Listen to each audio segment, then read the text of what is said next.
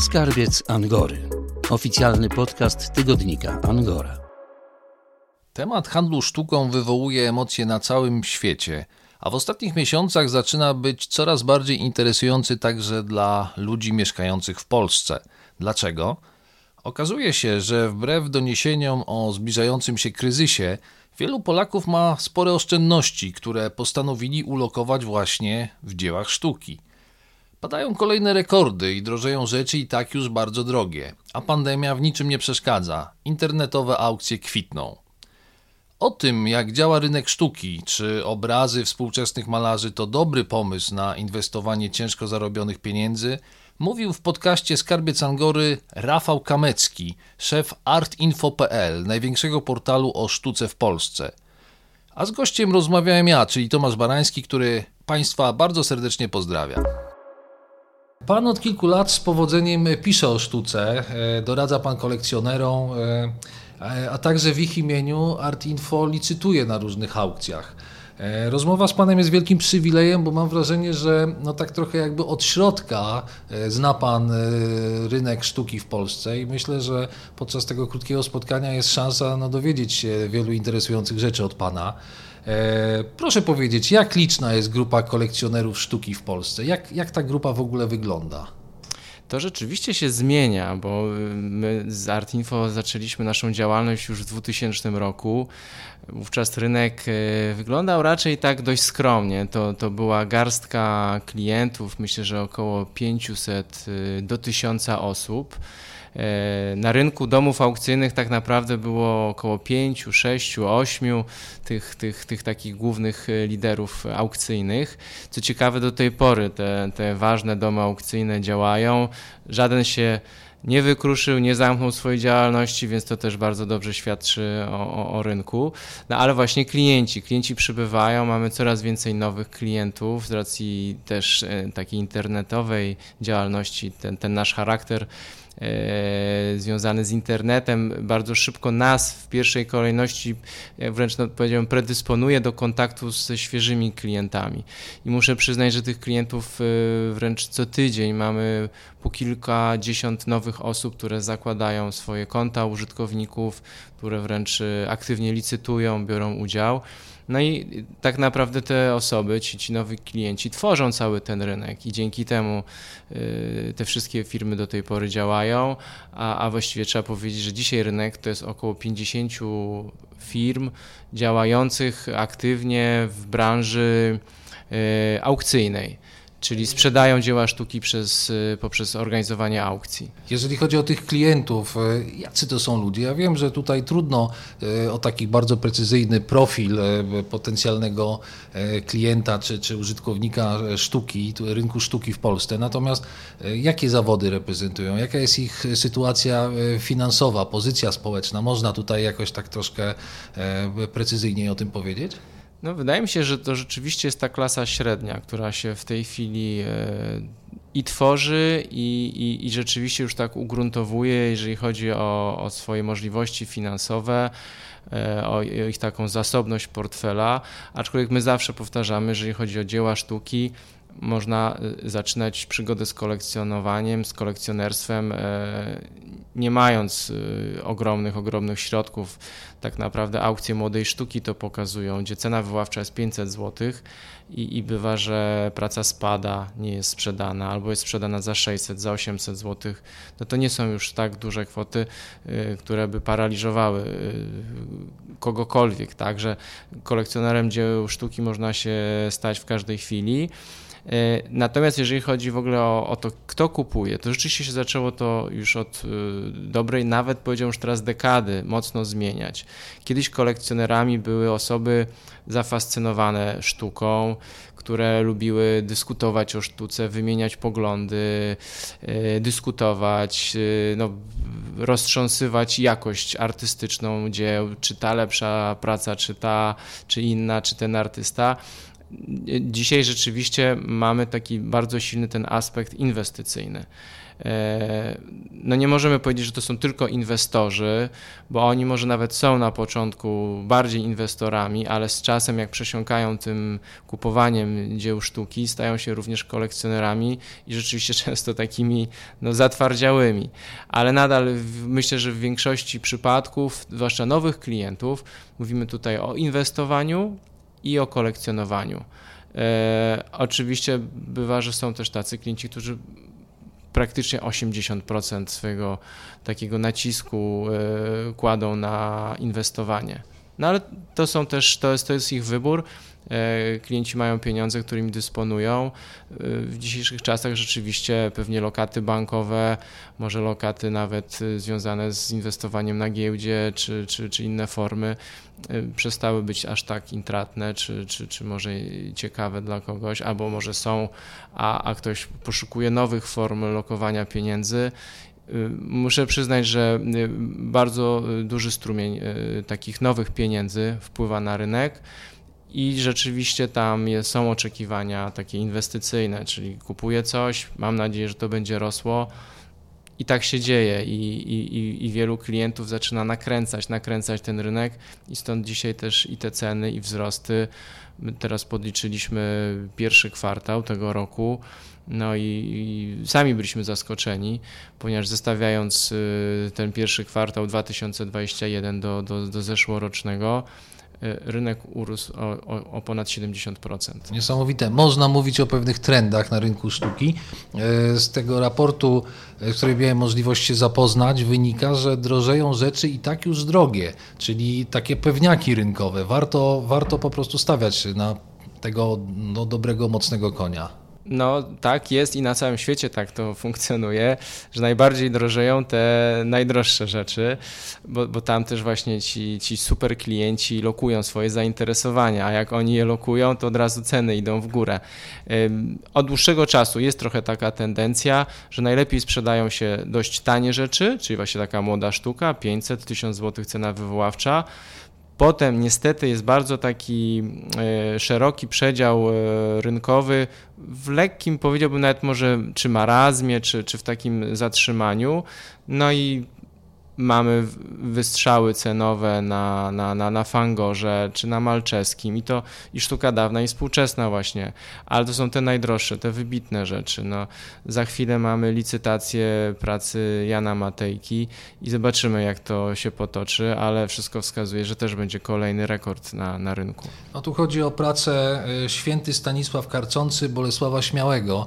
Takie rzeczy wartości muzealnej to są rarytasy, które bardzo rzadko pojawiają się na rynku.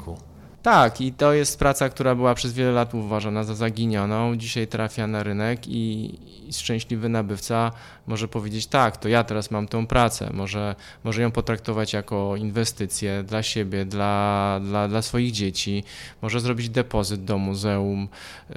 Każde Muzeum Narodowe przyjmie taki obraz absolutnie jako depozyt, powiedzmy na okres 5-10 lat i to jest świetna inwestycja i nawet na rynku my mamy takie zawsze powiedzenie, że najbardziej cieszą rzeczy przepłacone. I jak się człowiek nad tym zastanowi, to rzeczywiście tak jest, bo na dany moment, żeby kupić wyjątkową pracę, trzeba rzeczywiście trochę zapłacić więcej niż jest ta taka powiedzmy rynkowa średnia czy rynkowa przyzwoitość dla kogoś może, ale te przepłacone rzeczy, czyli właśnie kupowanie rzeczy wyjątkowych, na dany moment płaci się więcej niż się nawet można spodziewać, że to powinno kosztować.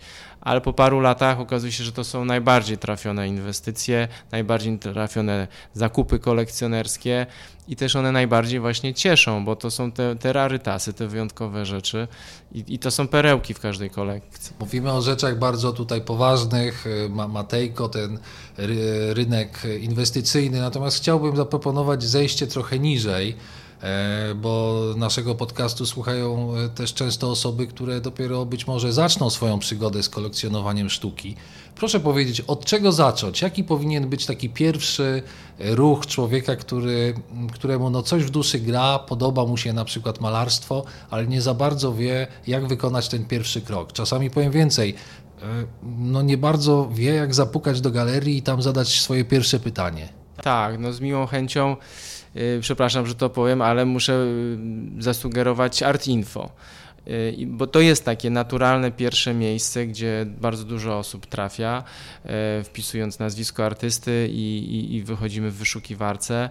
No, w ArtInfo każdy znajdzie przede wszystkim najbliższe aukcje, katalogi najbliższych aukcji i to jest przeogromna wiedza dla takiego początkującego, powiedzmy, adepta, dla kogoś, kto chce zacząć kolekcjonowanie dzieł sztuki, bo trzeba oglądać, trzeba się zapoznawać z obrazami. Teraz jest tak dużo aukcji, że u nas na stronie jest około 20-30 aukcji nadchodzących, które za chwilę będą. I każdą aukcję trzeba sobie obejrzeć, poczytać opisy, notki biograficzne, ale też może opisy samych prac, porównywać, oglądać i edukować się. To jest najważniejsze, a edukacja na rynku dzieł sztuki jest pewnym procesem. Ona trwa, ale jest według mnie bardzo przyjemna, bo trzeba się cały czas starać zapoznawać z dziełami. Tak samo wyjścia do muzeów, czy taka może turystyka muzealna, światowa, można zwiedzać muzea w całej Europie. To jest pasjonujący w ogóle taki kierunek wyjazdów. Dużo osób to praktykuje. Targi sztuki, tak. Teraz akurat ich nie ma, ale już się mówi, że we wrześniu będą targi Art Basel w Bazylei. Prawdopodobnie w Miami, jeżeli ktoś ma ochotę pojechać do Stanów, to i w grudniu będzie mógł na Art Basel w Miami, ale są też targi Frieze, targi FIAC, Arco w Madrycie. Dużo jest tych imprez i one na pewno będą się odmrażały i no, tam muszę przyznać, że to już człowiek dostaje takich skrzydeł wręcz, bo widzi się ten ogrom tego rynku, widzi się też te ceny. No, na targach możliwe, że dość wysokie mogą być, zwłaszcza w Bazylei, ale widzi się, że to jest taki rynek powszechny, różnorodny, dzieł sztuki i współczesne, i dawne, i galerii wschodzących, i już takich bardzo znanych, jak powiedzmy Galeria Gagosian. Ostatnio do Galerii Gagosian trafiła nasza artystka Ewa Juszkiewicz, więc mamy polskie akcenty na rynku światowym. I właśnie trzeba dużo oglądać, czytać, przeglądać i to jest jedyna droga. Mówiąc o rynku światowym, tutaj chyba warto zadać pytanie, dlaczego Polacy jednak dość rzadko kupują sztukę światową? Czy tutaj można mówić o pewnej barierze cenowej? Czy chodzi przede wszystkim o pewne, nie wiem, horyzonty, nasze kompetencje? Tutaj jest jeszcze chyba sporo do zrobienia. No, chyba jest taka trochę bojaźń przed sztuką zagraniczną. Ona wynika przede wszystkim właśnie, no znowu powiemy o braku edukacji, braku rozeznania takiego prawidłowego, co kupić, na co zwrócić uwagę, bo tych nazwisk tam już jest tak dużo. Rynek polski faktycznie od samego swojego początku do dzisiaj jest rynkiem mimo wszystko lokalnym. I polscy kolekcjonerzy tylko skupiają się na polskich nazwiskach. Oczywiście bardzo lubią nazwiska, które już za granicą mają swój sukces, tak? Bo tutaj mówimy o takich pracach jak Alina Szapocznikow, Magdalena Bakanowicz, ale to może być Igor Mitoraj, czy współcześni bardziej jak Wilhelm Sasnal, czy Uklański, czy Maciejowski, czy nawet ta Ewa Juszkiewicz aktualnie robiąca niesamowitą karierę. Ale to są oczywiście polskie nazwiska. Bardzo mało jest zakupów sztuki zagranicznej do Polski. Może trochę szkoła paryska, École de Paris, tutaj trochę więcej nazwisk takich zagranicznych znajdziemy, czy takich artystów z pogranicza i polskich, i francuskich, ale rzeczywiście Polska jest rynkiem jednak takim lokalnym. Może się to kiedyś zmienić. To będzie bardzo ciekawe doświadczenie także dla nas. Pytałem pana, kto kupuje polską sztukę. Jak sobie przypominam takie spotkanie z bardzo wziętą dekoratorką wnętrz, która obsługuje tutaj rynek warszawski, wyposaża domy dla najbogatszych Polaków mieszkających w Warszawie i okolicach i ona mi kiedyś powiedziała, że są sprowadzane żyrandole z Paryża, terakota włoska najwyższej jakości, natomiast bardzo często w tych bogatych domach nie ma miejsca na sztukę, nie ma miejsca na obrazy, które no wiadomo, również pełnią świetną funkcję dekoracyjną. Jak pan myśli, dlaczego? Czy to się kiedyś zmieni w Polsce? No zmieni się i się już zmienia. Ja też na tym bardzo zawsze ubolewam. Nieraz wpada mi w rękę magazyn związany z wnętrzami i przeglądam te luksusowe wille, czy penthouse'y, czy apartamenty i już z takiego mojego czystego zawodowego jednak ciekawości przeglądam już nie tylko meble, ale te ściany patrzę i ręce załamuję, bo w najlepszym wypadku wisi tam serigrafia Nowosielskiego, praca na papierze za powiedzmy 10-15 tysięcy złotych. Ale sam widziałem już parę takich programów, gdzie no, to jest powiedzmy, widać, że to jest realizacja dobrych projektantów, gdzie właściciel był kolekcjonerem, tak? I on tchnął w to wnętrze zupełnie inny obraz poprzez powieszenie współczesnych prac, czy Dobkowskiego, Modzelewskiego, Gierowskiego, Lebensteina, Nowosielskiego, ale już Olejnego no, to te domy wyglądają wręcz przepięknie. To musi się, taki proces może powolny, ale to będzie się tak przemycało do świadomości szerszej i znajomi znajomych i tak dalej będą widzieć, że ich te super luksusowe mieszkania, im coś brakuje, tak? Właśnie takiej unikatowości, wyjątkowości, którą właśnie sztuka niesie. I to się zmieni, aczkolwiek jest z tym problem. No to też sami architekci muszą rzeczywiście, ci dekoratorzy wnętrz muszą się przekonać, muszą trochę rzeczywiście wiedzy więcej nabrać, jeżeli chodzi o rynek dzieł sztuki. No na pewno kwestia też świadomości samych właścicieli, pewnych wyższych potrzeb, bo do tego trzeba dorosnąć. Mówimy o rynku sztuki, w tym pojęciu jest też takie hasło, że bardzo często jest trudno dogonić ceny. Każde pokolenie ma swojego jakby Sasnala i jak ktoś w odpowiednim momencie nie kupił tego dobrego obrazu, to potem już nie ma szans nadrobić prawdopodobnie tej sytuacji. Jak jest teraz? Czy są jakieś takie, nie wiem, nazwiska, jakieś takie okazje, jakieś pewne trendy na rynku sztuki, którą Pan na co dzień obserwuje, które są być może jakąś okazją dla ludzi, którzy słuchają naszej rozmowy i chcieliby kupić ten pierwszy obraz? No wiadomo, ten obraz musi się podobać, bo nawet jak na nim nie zarobimy, no to przynajmniej nie będziemy uciekać wzrokiem od tego obrazu. Natomiast może jakieś podpowiedzi usłyszymy od Pana. No właśnie, to są trudne pytania. Taki bardzo znany kolekcjoner, marszant, pan Andrzej Starmach, zawsze twierdzi, że jak przychodzi do niego taki właśnie biznesmen, bankowiec i się pyta właśnie, no to niech pan powie, co kupować, to on mówi, jakbym wiedział, co kupować, to bym nie musiał nawet panu mówić, tylko już bym był dawno super bogaty i sam bym to robił, także nic nie mogę powiedzieć, nic o tym nie wiem, a czy ja pana pytam, jakie akcje kupić? Nie pytam pana. No, ale to rzeczywiście na rynku jest mnóstwo tych przykładów, że te ceny uciekają i to się na bieżąco dzieje. No, pracę na przykład Jana Dobkowskiego jeszcze dosłownie rok temu kupowaliśmy dla naszych klientów na aukcjach, na publicznych aukcjach, gdzie każdy mógł wystartować do licytacji po 20-30 tysięcy złotych. Dzisiaj te prace są 80-120 tysięcy.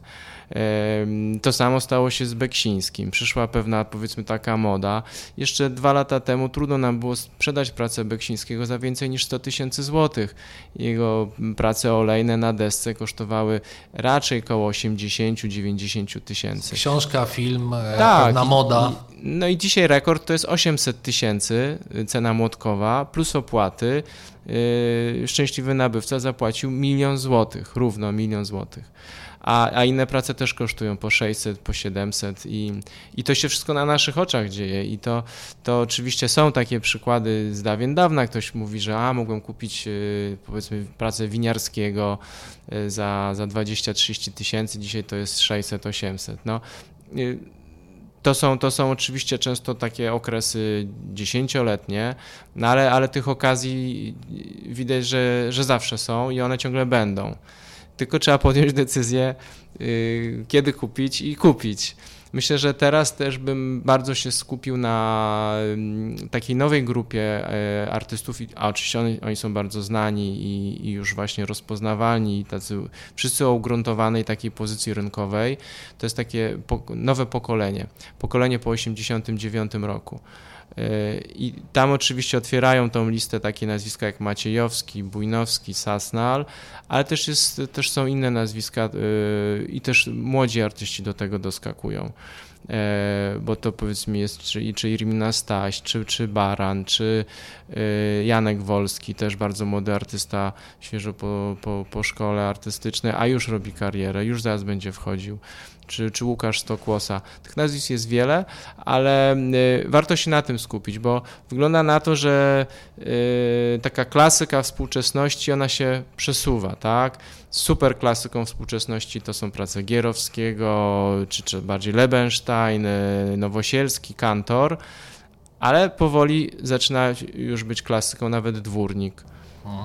Artysta nieżyjący, ceny tak naprawdę jeszcze niedawno po 2-3 tysiące złotych, tak, bardzo nawet dużo, za małe pracki. Bardzo dużo malował Dwórnik. Tak, a dzisiaj te same prace są sprzedawane za 20, 30, 60 tysięcy, no nawet i za 200, i że to są pokaźnego rozmiaru prace, zwłaszcza te takie najważniejsze dla klientów, czyli miasta, tulipany, bo trzeba dodać, że tam jest jeszcze, to jest bardzo ważny taka część twórczości Dwórnika związana z tymi jego, sportowcy, robotnicy, ale te prace absolutnie się praktycznie w cenie nie zmieniły i tu też warto na to zwrócić uwagę.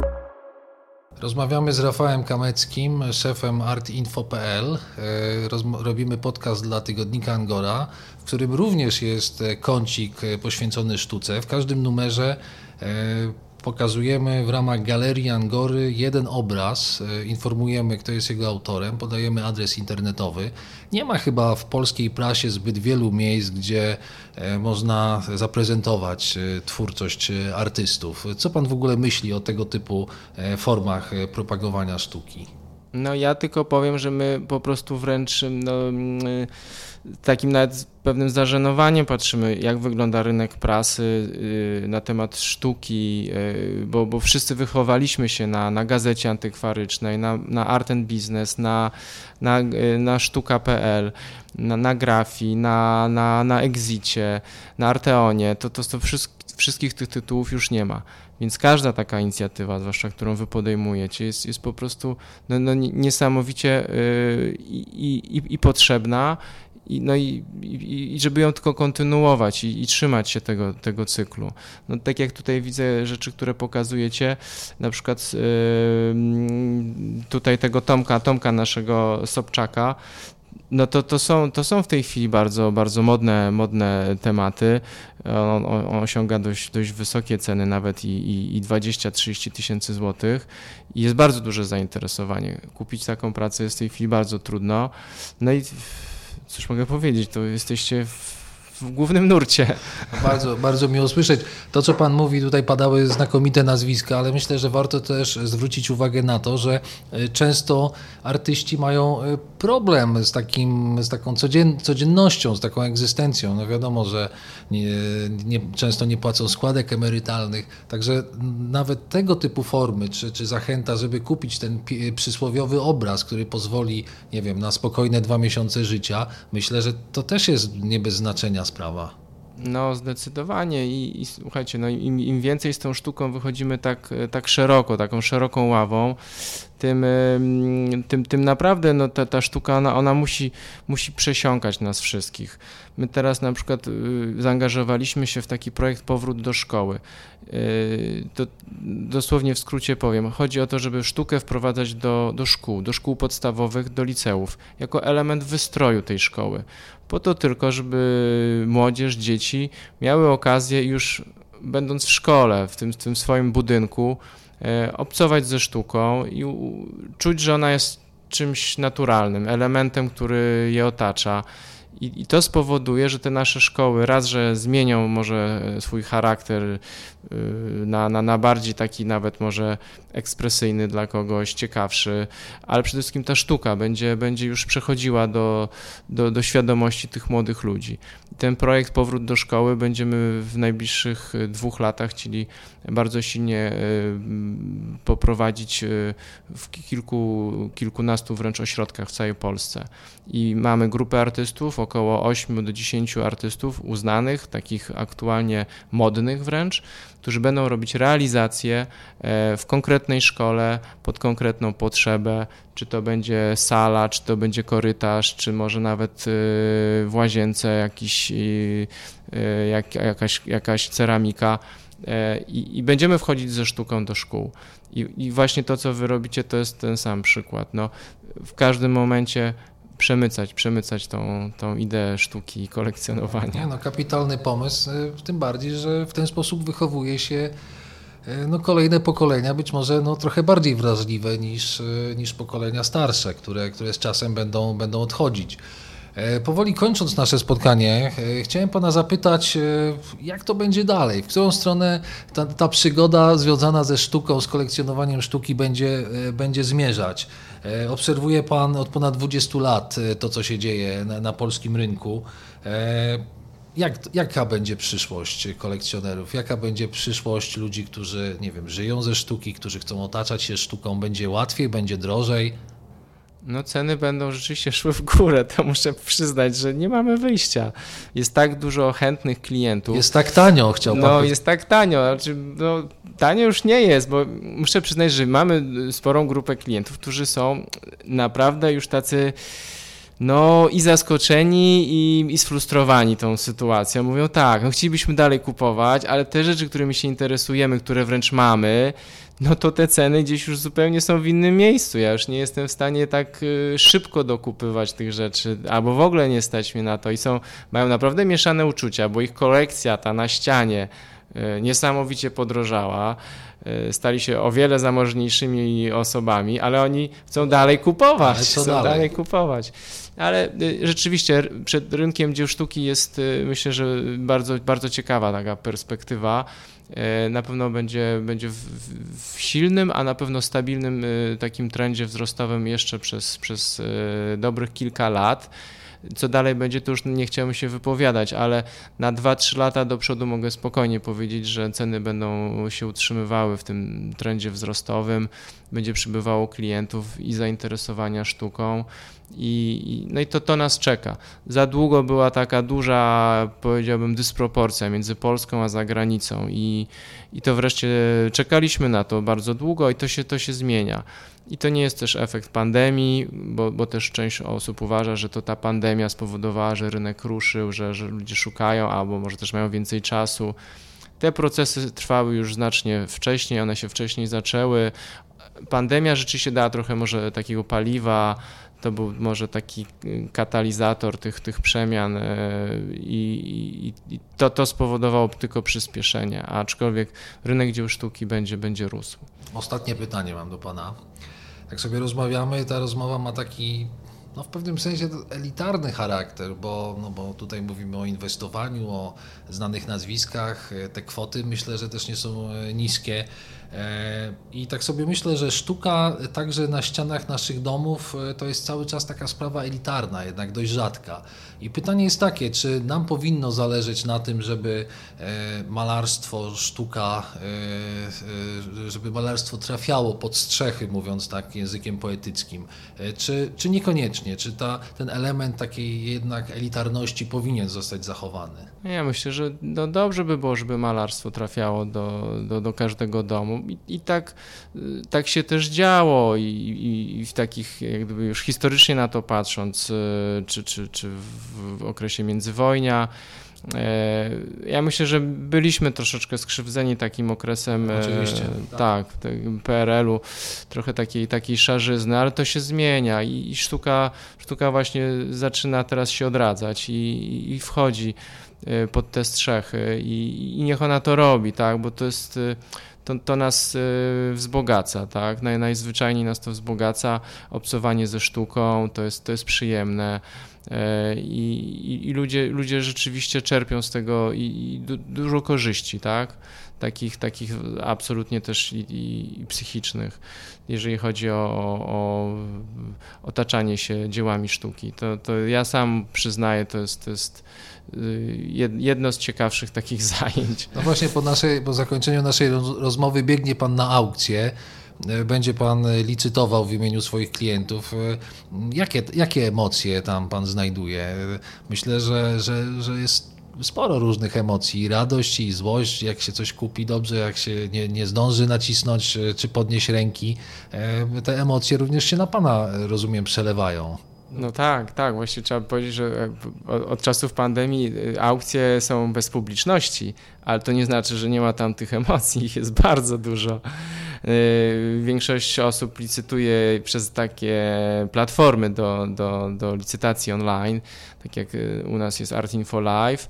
Mamy kilkaset, nawet do 200-300 osób jednocześnie zalogowanych, które starają się coś kupić, między sobą klikają, licytują i tych emocji jest bardzo dużo. Są nadal zlecenia telefoniczne, więc aukcja jest zawsze takim żywym tworem, tu się wiele dzieje.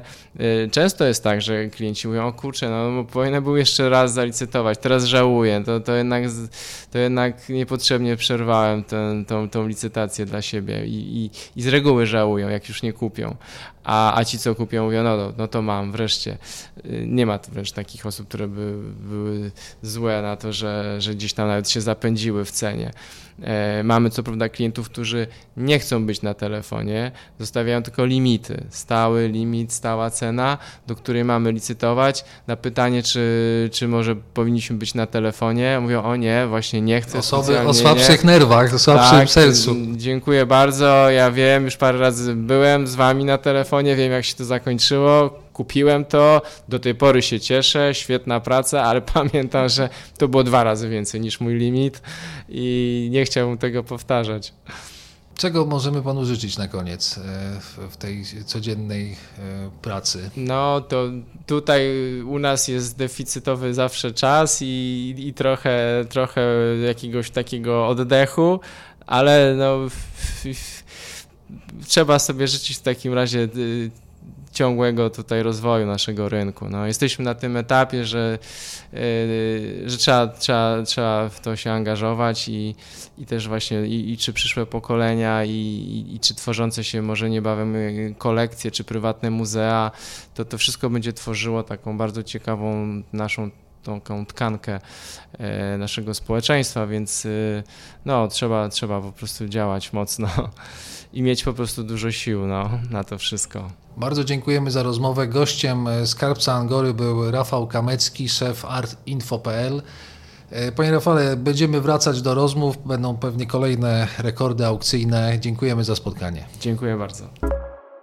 Skończyła się dzisiejsza rozmowa o sztuce, ale będziemy do tego tematu jeszcze wracać, bo kolejne rekordy aukcyjne wydają się tylko kwestią czasu.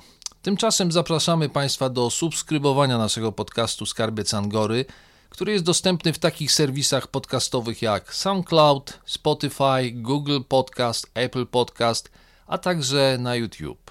Podcast zmontował Wojciech Barczak, a rozmawiał Tomasz Barański. Do usłyszenia. Angora. Przegląd prasy krajowej i światowej. W każdy poniedziałek w kioskach na terenie całej Polski. Ale papierowe wydanie do kupienia także w Chicago, Toronto, Nowym Jorku, Dortmundzie i Wilnie. Angora. Wszystkie gazety w jednej. Zapraszamy do kiosków i do kupowania online. www.angora.com.pl